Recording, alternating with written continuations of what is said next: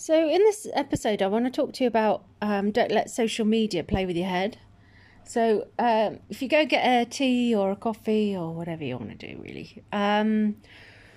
Right. So, a couple of things have happened recently that I was like, "What? That doesn't make any sense. I don't like it. I'm blocking." And I didn't like the energy around it. I didn't like the disingenuine nature of it. I didn't like the bullshit of it. And I really felt, because obviously I'm sensitive because I have to tune in all the time, I really felt there was something nefarious and I didn't like it, didn't like the vibe. So block, block, block.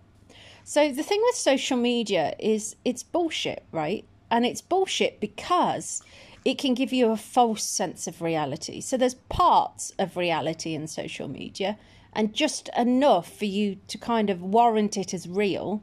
But the manipulation that goes just subterraneously underneath the surface can play with your mental health big time. So let me break it down a little bit.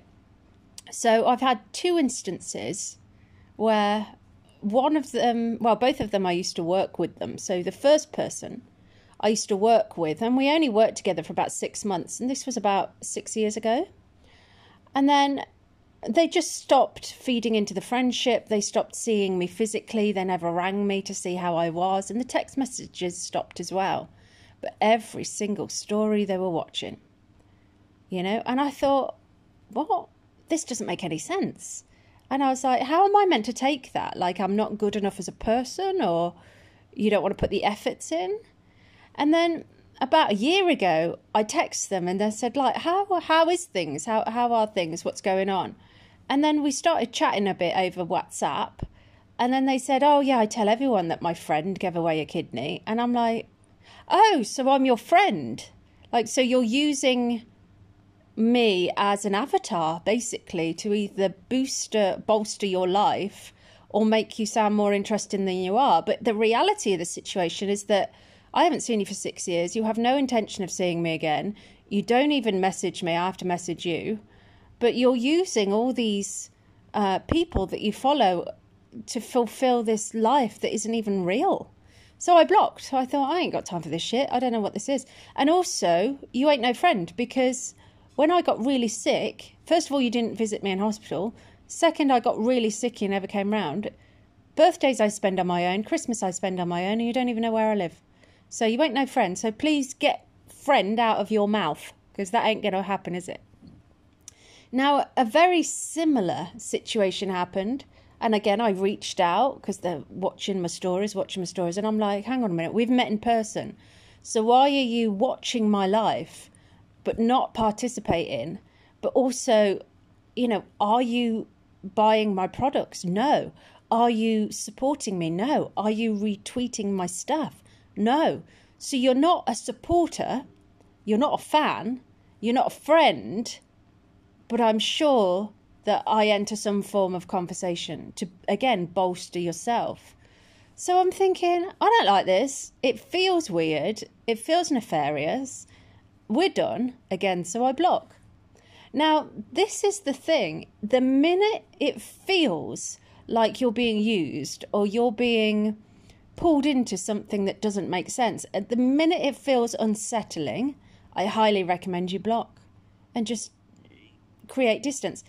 The difference is that social media, you're going to meet people that you've never met in person, and you're going to have that social media relationship.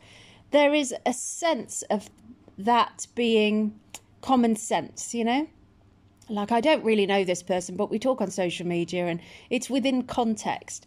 But the minute you start getting people who have met you in real life and then they transfer over to a platform which is cold, at times calculating, and not embedded in your life, that is going to impact your mental health.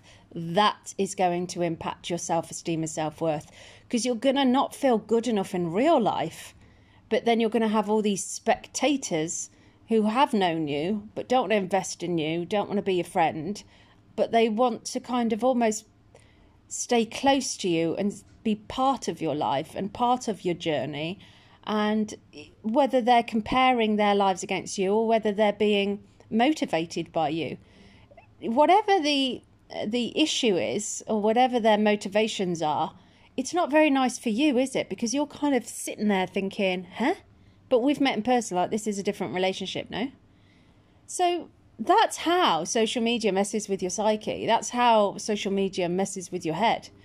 You know, it's not so much the shallow end where we kind of think, oh, this person doesn't really look like that person, or that person doesn't really have all these things. That kind of stuff that we kind of know and we take with a pinch of salt. But when it's on a deeper, more human level, and we're getting rejected in real life, but they're being spectators, are they championing your success or are they waiting for your downfall? Because those kind of people I don't like, and I will block them, and I have been blocking them. So just a reminder, today is going to be short and sweet. Just a reminder, if someone hasn't made the effort in real life and doesn't respond to you and doesn't reach out to you, they're not a friend. But they've had the pleasure of meeting you and then they've transferred over to a platform and they're just watching your life. They're not a friend. They're a spectator. Two very different things. And all of those ones, I want you to get my name out of your mouth. Don't ever, ever, ever say we're friends, because we're not. You know, and, you know, you've got to be careful not to get sucked into other people's ways and sucked into being some kind of freak show or avatar for other people. That stuff is going to insidiously chip away at you slowly, and you won't know why. But it's that constant rejection and that constant disconnect that you get from people, and they're wanting a ticket to your show, but they're not even wanting to pay for it. They'll be in and out all the time. They'll be wanting the privileges. Do you know when I launched the magazine, I said to my PA, oh, here we go. And it was all the people that never text me, have never been there for me, don't even know where I live. They were all texting me because I'd launched something and it put me into the next level. I've got some VIPs in there, and they wanted to reconnect. Oh, hi, sorry, it's been so long. Hi. A, they never bought the magazine, and B, they're just waiting. They're just waiting to see if I deliver something that they might want. And that door's wide open because I've kept it open. I'm like, yeah, it's fine. Don't be in my life. It's fine. But I know you're going to pounce. Spectators are like those cats that wiggle their bum. They could pounce at any point. And, you know, I take a lot of calls around people who are like, I don't get it, Katie. Like, we were dating and then they suddenly went cold, and then all they do is watch every story that I have. And I say to them each time, the minute you move on and you're happy or you're getting ready for your wedding and that person that you're marrying is a ticket above them, you watch them communicate with you. Because they're wiggling their bums. They're waiting to pounce. They're waiting to see if they could either rob you of a success or try and embed themselves into a success. So those people, you really, really, really need to watch, all right?